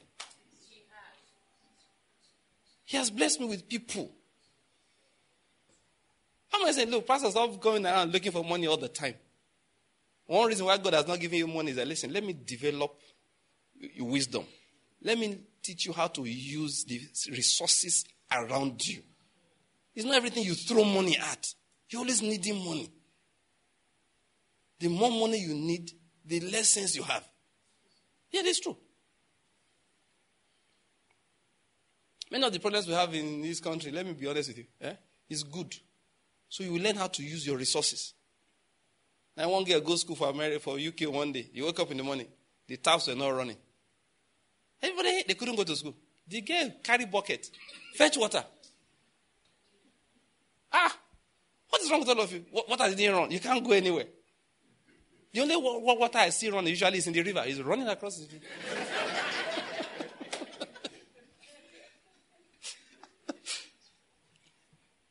So pastors, please stop needing money. Go and pray. You stop putting yourself under unnecessary pressure. That's the point I'm making with that. All right, so let's get back to the thing about what I was saying about, I used to, I digress once in a while to drop some things for people so that Dami can run a better ministry, The Lord is good. Mm-hmm. So when you approach God, He's polymorphic, I said, different forms. If you approach Him as you are a crafty person, you find a crafty person there. And that's what the Bible says. If you come with your works, you find a judge. And you can never be justified. No matter how much you have given, you can never be justified. No matter how much you have given, you can never earn prosperity. You hear what I said? Once you are dealing with God, the judge, you can never be justified. It's not possible. If you ever leave the place and you feel justified, it's because He showed mercy. He decided to overlook. You know what they call overlook? He just overlooked everything. He said, leave him. He's a boy. Satan will come and say, He says, Satan, shut up. There's a principle here. He doesn't know.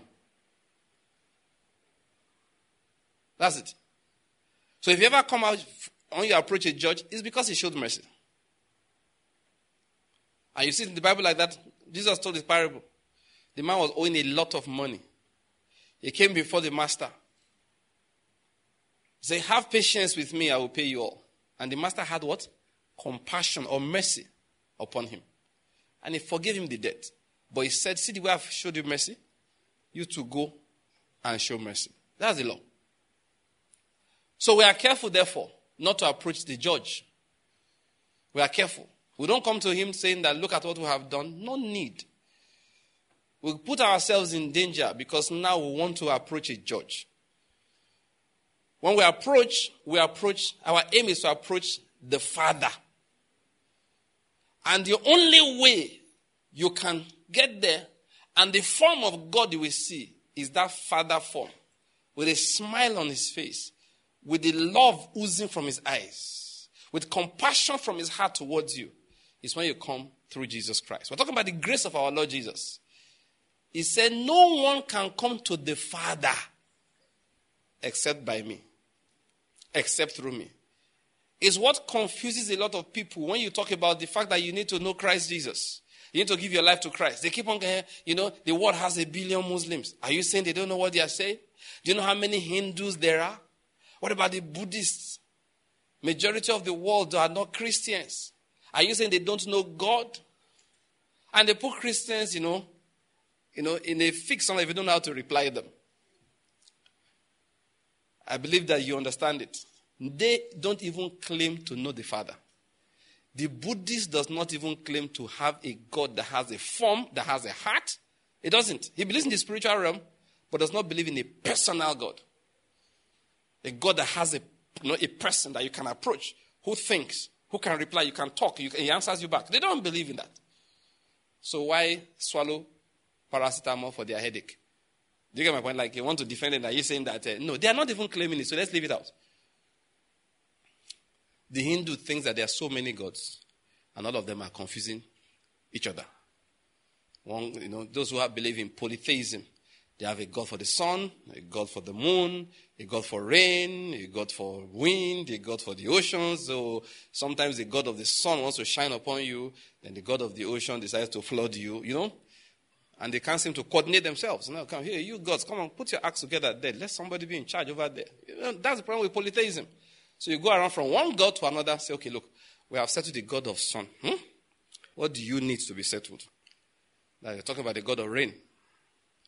Then after I said the god of rain, you need to settle the god of the earth. So sometimes the god of rain falls upon you, but the god of the earth said there's no nitrate. So your crops don't produce. So they don't even believe in one God. So let's not fight over it. Just by the way, that's why God had to tell Israel. Hear, O Israel, the Lord thy God is one. And thou shalt love this one God with all your heart, with all your soul, with all your might, That's it, with all your strength. Okay? So they don't even claim it.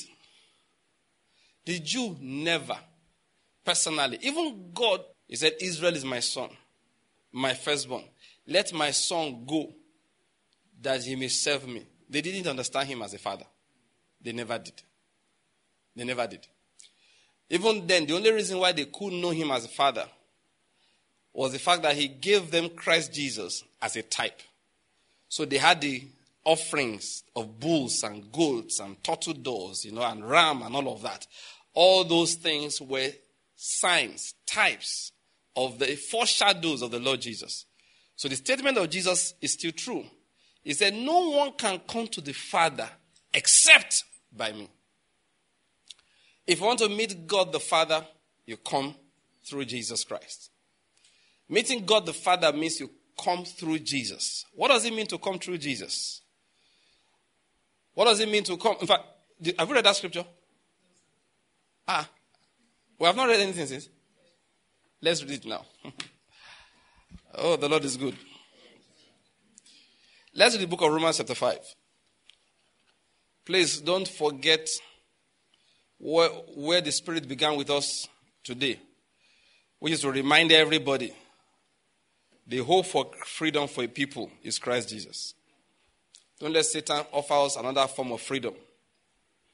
If you want the villages to be free, take the gospel there. If you want the region to be free, amplify the preaching of the true gospel, not political gospel.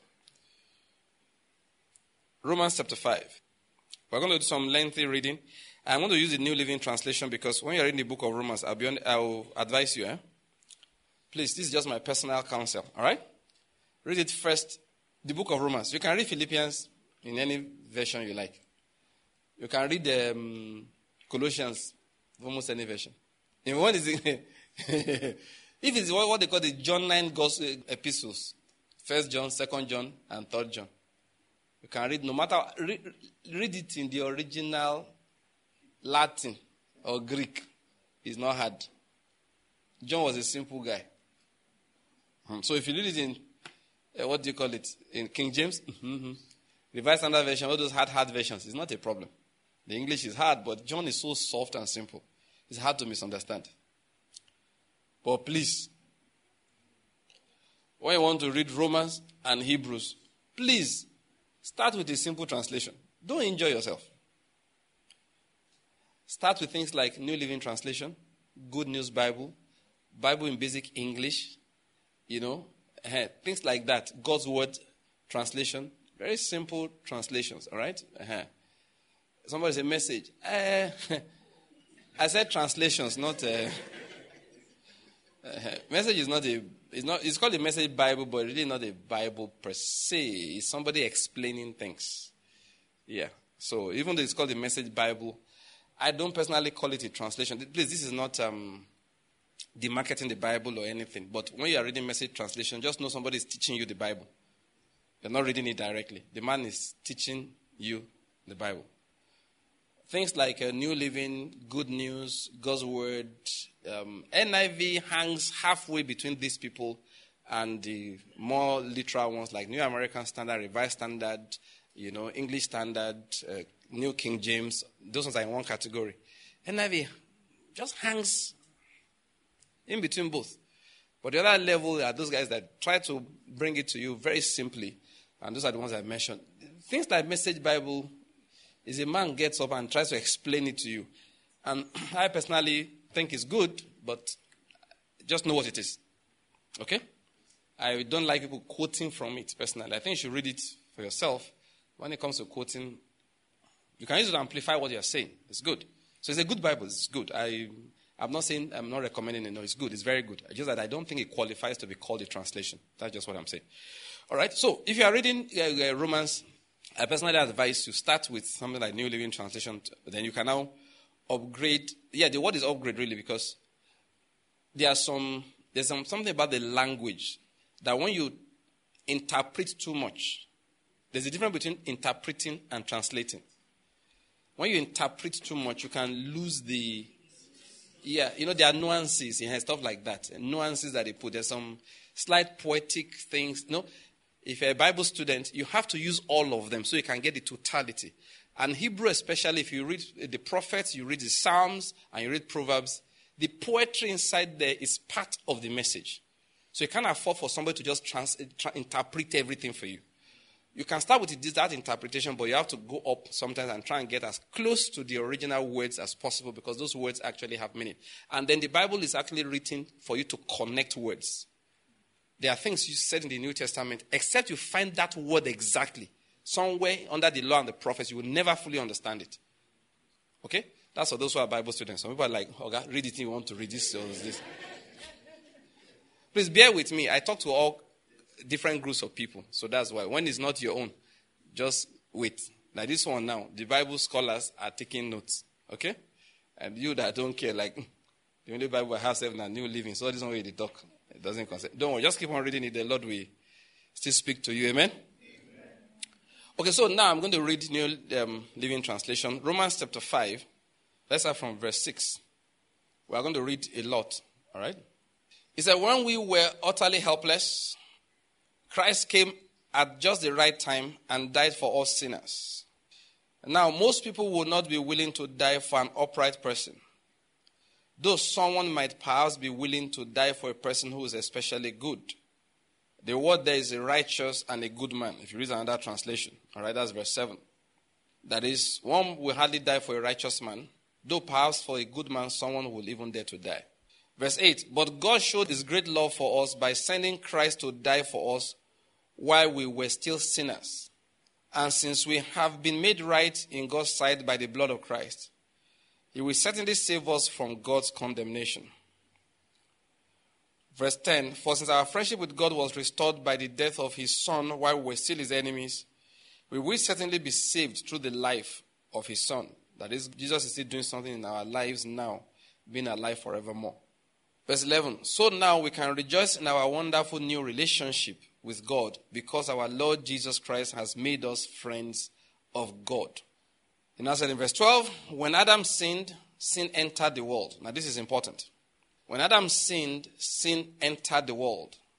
Adam's sin brought death, so death spread to everyone, for everyone sinned. That is, the spread of death was because each person continued to sin. In verse 13 it says, yes, people sinned even before the law was given, but it was not counted as sin because there was not yet any law to break. It doesn't mean he brought a blessing, but it just means that he suspended judgment, okay? In verse 14 it says, still everyone died. See what I'm saying?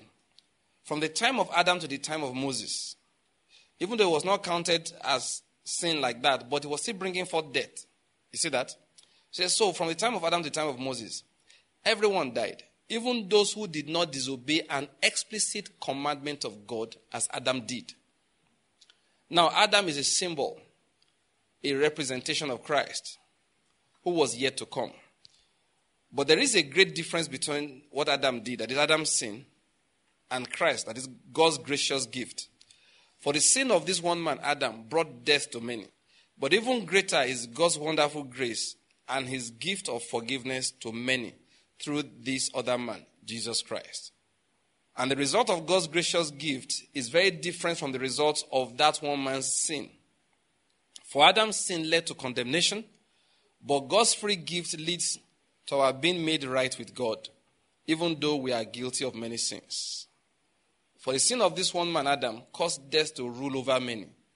But even greater is God's wonderful grace and his gift of righteousness. For all who receive it will live in triumph over sin and death through this one man, Jesus Christ. Yes, Adam's sin brings condemnation for everyone, but Christ's one act of righteousness brings a right relationship with God and new life for everyone. Now, the last verse we are going to read, verse 19. It said, because one person disobeyed God, many became sinners. But because one other person obeyed God, many will be made righteous. The Lord is good. Now, let me just explain this briefly, and then we're done for the day. What are we reading here? We are reading the fact that sin came into the world from Adam, from the time of Adam, and that mankind needs redemption. That's what I began to explain last time. Why do we need a redeemer? What is sin? John said to us, all unrighteousness is sin. What is unrighteousness? It is simple. Anything that is not in line with divine order. Anything that's not in line with how God said it should be. Anything that's not in perfect alignment with the Creator's manual, the Creator's instructions, the Creator's desires, the Creator's order, precepts. Once it is not in perfect alignment, it is sin. Now, you don't have to know. I hope you're getting my point. You don't have to know. What I mean by you don't have to know is that it's not called sin simply because you knew and you went against it. That is what they call a transgression. There's a difference. A transgression is that we told you. Okay? Let me give an example now. Assuming that you decide you are moving to, I think, UK or Japan. I think Japan is also right hand, right? Yes, Japan. So you forget, and then you can drive, so you need to go out. You just took your cousin's keys. Maybe you have a friend there, a cousin. You enter the car. First thing this guy, why is your steering on the wrong side of the car? The steering for them is on the right side. And then you just enter the car without thinking about it. You get into the road. You are driving the way you normally drive in Nigeria, which is what? You drive on the right. Yeah, you drive on the right. Our steering is on the left. We drive on the right. There's no steering on the right. You're wondering why is the steering on the right? You forget. You don't always think about these things. So you just enter the road. You reflexively you go to the right. Then you wonder why is everybody else crazy? Why are they all facing you? Then one policeman quickly stops you and tells you that, why are you driving on the wrong side? He said, no, what's wrong with everybody else? Now, did you break the law? Now, let's be like, did you go against the law deliberately? No. But were you wrong? You were wrong. It's not about whether you knew or you did not know. But you were wrong. And you were going to jam and kill somebody. And it actually happened to one American diplomat. He killed a little boy. A young man, not a little boy, a young man who was riding the bicycle on the right side of the road, but she forgot that this is not America, this is UK. So when I say right, on the correct side of the road. But she was not on that side. And she took a turn, didn't see the guy coming, ran into the guy, and the guy died. That's how sin is. I know, I don't know. It's irrelevant. Whether you know is irrelevant. It is still sin. But that's what John called a sin not unto, pardon me to add the word, spiritual death. He said unto death. But because of what we are saying, and I just mentioned somebody died, let's be sure of what we are saying. All right? It's not unto spiritual death. That is, God does not bring a punitive judgment against you, even though you are walking in sin. But like Paul just told us here, whether you know or not, the wages of sin is still what? Death. He said, for that reason, death continued to reign on all persons, every people, that all people and every individual amongst the peoples, because they were defaultly against the law of God. Why were they defaultly walking against the law of God? Because they did not have the law of God. Nobody taught them. They did not know. I hope you're getting my point. A lot of things people did in the world which they felt were right, they were against the law of God. But they did not know. So, the Bible says two things here. One, they still died, but they were not walking in transgression. Adam was different. Adam knew the rule, and then he broke it. Eve did not realize she was actually breaking even though they told her, but she was deceived. That's another thing. There can be total ignorance, there can be deception, and then there's frank transgression, which you are not deceived. So whether it's total ignorance or you are deceived, it still brings forth death. Why? You have disobeyed the structure of life. You are getting my point here. So if they say, okay, this food now, you don't know it contains poison and you eat it. You get my point? You still die. But there are people who want to commit suicide. They know it's poisonous. In fact, they put the poison by themselves. And then they eat and they die. So that's what they call transgression. Now, why is everybody a sinner? Just look what I've said. Now, why is it that Adam's sin spread to everybody? It is simple. Adam was the head of a household, the human race. And by disobeying God, he took everybody in his household out of the will of God. And so they started growing up outside the will of God by default. Of course, for those who don't understand the meaning of the word default, it means factory setting. The way when you downloaded the app, they have signed every agreement for you on what they can collect from your phone. And when they just accept, that you've accepted to give them your destiny, you don't know that. Say your birthright to Facebook and Apple and Amazon and Google. So every phone comes what they call the default setting. So what we mean this is by factory setting. It doesn't depend on you, the buyer or the downloader. That's what we mean. So when a child is born now, the factory setting is that you obey the rules of mankind, which is against God. That's why you're a sinner. You don't have to do evil. Once you're born and you don't have the instructions of God or somebody giving it to you from the beginning, you don't have a choice, you will break the rules of God. That's why you're a sinner. And whether you know or not, you're a sinner. If you know, you're a transgressor. Do you get my point? That's why John told us about the sin that is what? Unto death. When they have told you, and you say, no, this is the way I still like to do it. You have now become what? A transgressor. All right? So they are different. But because we are defaultly sinners, consciously or unconsciously, is why we need a redeemer. It's not because we are transgressors. It's because we are sinners. Transgressors are sinners also. I hope you get my point. But there's this blanket. Once you're outside God, you're outside God. Being outside God is called unrighteousness. It's not judgment. It's not God's angry with you. It is just that you are outside. For you to come in, you need somebody. That's what we are talking about. Somebody has to bring you in. And the person that brings us in is whom? Is Christ Jesus. Like we were saying earlier. So we are not angry with you if you're a Muslim. We're just saying that where Christ takes people to, you can't come there. Not because he's angry, but you didn't ask him to. When he says, I am the way, the truth, and the life, and no one comes to the Father except by me. He wasn't lying. If you can, try. You know that kind of thing. Hey, go now. You say, okay, I don't need the key. I don't need your direction. When the Jewish man means the way, all right, what it means is because, when you hear some things, as long as you follow me, you get to your destination. So when Jesus said, I am the way, you follow me, you get to your destination. Do you get my point? So if you think you can get to the Father without following him, let's put it like this, try. Try. You know the truth? You can never get there. Anytime you get to God, remember polymorphism? God being polymorphic? Anytime you get to him, you will find a judge who will demand your good works. You can never have enough for two reasons. One, you don't even know what to do and what it requires. And secondly, everything you have done wrong in the past still counts against you. I don't know whether you're getting my point. Yeah, it does. It does. Why? Because you see, many of us don't realize sin is not just an action, all right, that once you're done, is gone. Okay? Sin is, every spiritual activity generates ripples in the realm of the spirit. It does.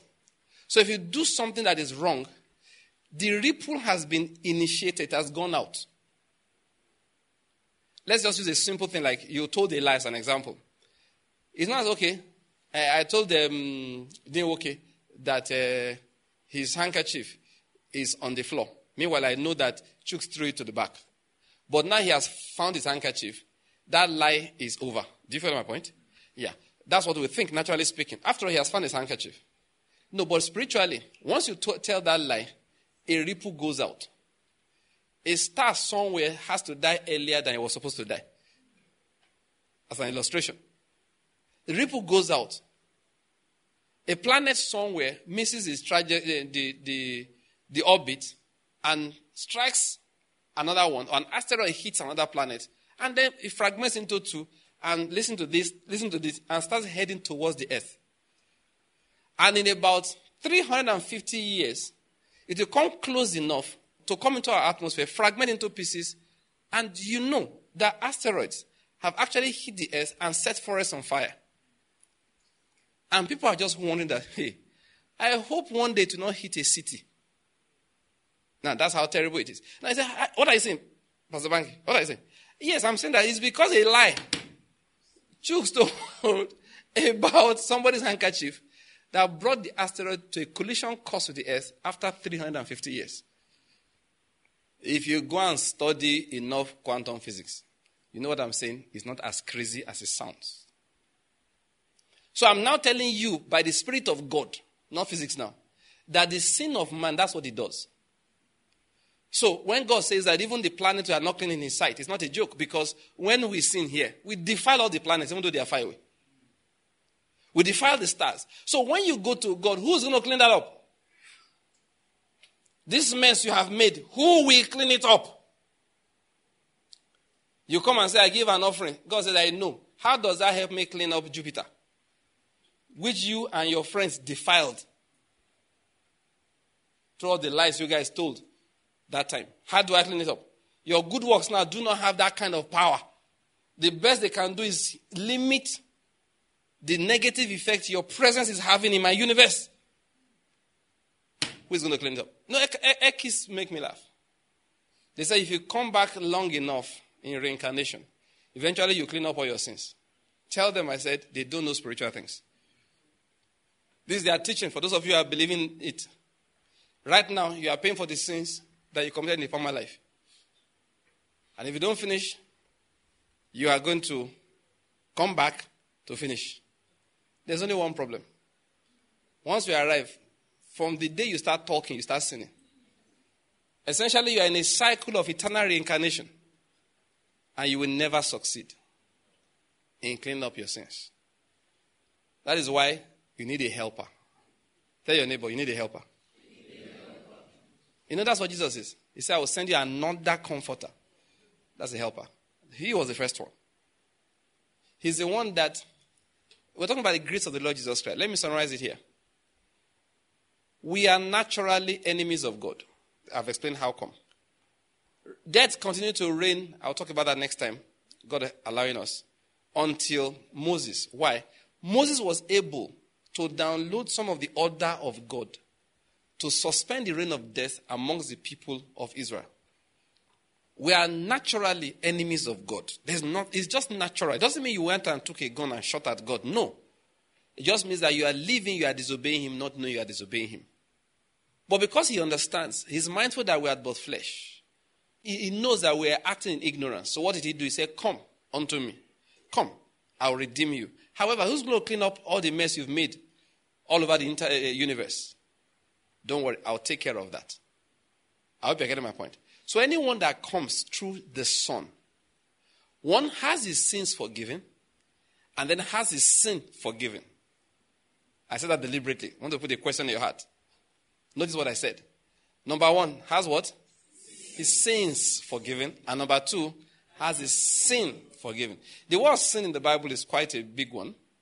But the way I've used it now, what I mean is that all the acts and of thoughts and actions that you have committed, all the wrong negative thoughts and negative actions you've done, they are forgiven. Then the consequences that have just been oozing all around is also cleaned. That cleansing can only be done by the sacrifice on the cross.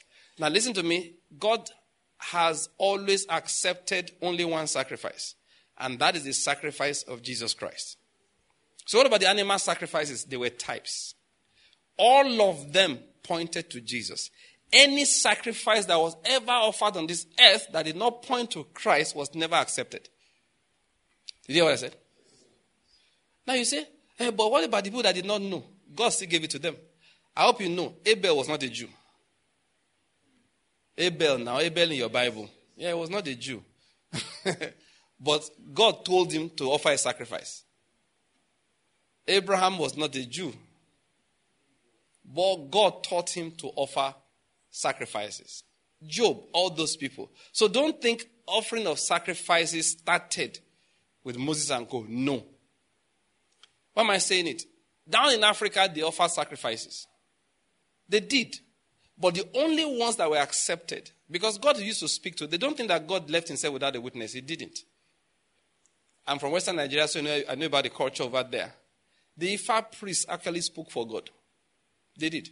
They were messengers of God. You know, Balaam in your Bible was nothing more than an Ifa priest. Don't think that Balaam was a friend of Moses. No. He was nothing more than an Ifa priest. He knew divination. Those guys knew what to do to make you rich. They knew what to do to help you kill somebody. They knew what to do to make somebody love you. Anyway, but what I'm saying is that God used to speak. So people knew what to do many times. They knew how to offer sacrifice. And if you go and read your Bible, you see it. Exactly what Job offered was what Balaam was offering. Let's read that one. We'll close with it. Let's just learn something. Job chapter 42. From verse 7. It says, it came about after the Lord had spoken these words to Job, that the Lord said to Eliphaz, the Temanite, my wrath is kindled against you and against your two friends, because you have not spoken of me what is right, as my servant Job has. Now, therefore, take for yourselves what? Take for yourselves what? 7 bulls and 7 rams. Take for yourselves 7 bulls and 7 rams, and go to my servant Job and offer up a burnt offering for yourselves, and my servant Job will pray for you. All right? Now, go to Numbers chapter 23. Let's read the story of Balaam, sorry. Thank you. Verse 1. Are you there? Then Balaam said to Balak, build me what? 7 altars. He said, build 7 altars for me here, and do what? Prepare 7 bulls and 7 rams for me here. I hope you're getting my point. They lived at different times, but they were operating the same principles. God spoke to them. They knew what. And each time Balaam had to do something, you can read again and again. What he will ask for is 7 bulls and 7 rams. After offering them, he says, stand beside your burnt offering and I will go. Perhaps the Lord will come to meet me. And whatever he shows me, I will tell you. And what happened? Now, God met Balaam. And he said to God, I have set up 7 altars and I've offered a bull and a ram on each altar.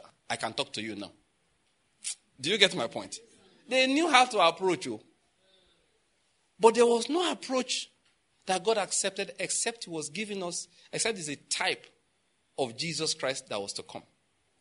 Why did God choose it like that? I don't know. I don't want to analyze it. I may find out as we are talking, but let me not even sit on the why. But let's just know it as a matter of fact. I hope you're getting my point. That for you to come back to God and be realigned with the God of the universe, you need a sacrifice.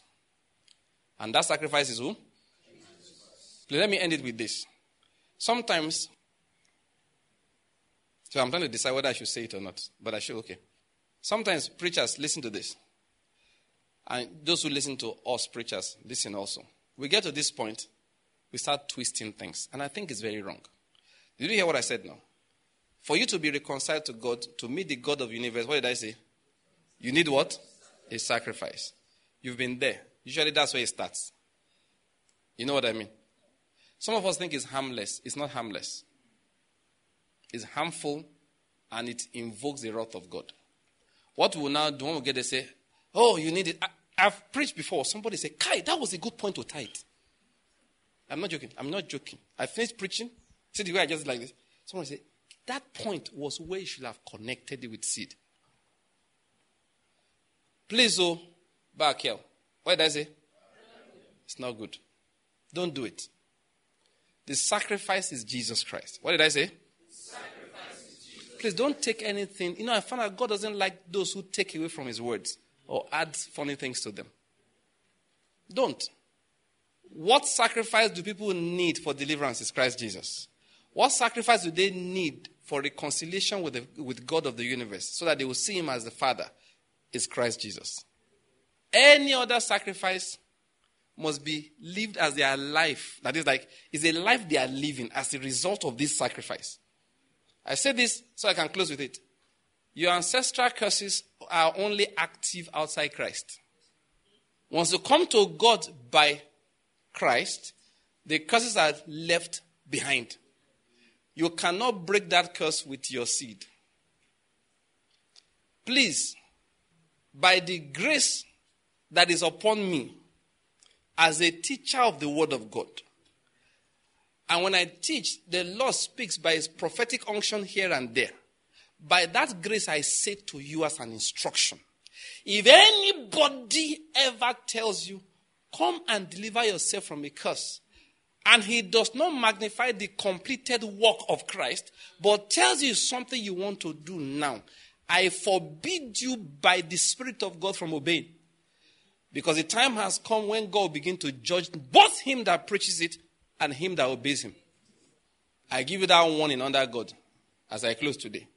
Never let anybody offer you anything apart from Christ Jesus as deliverance. Bow down your heads and give the Lord thanks for that.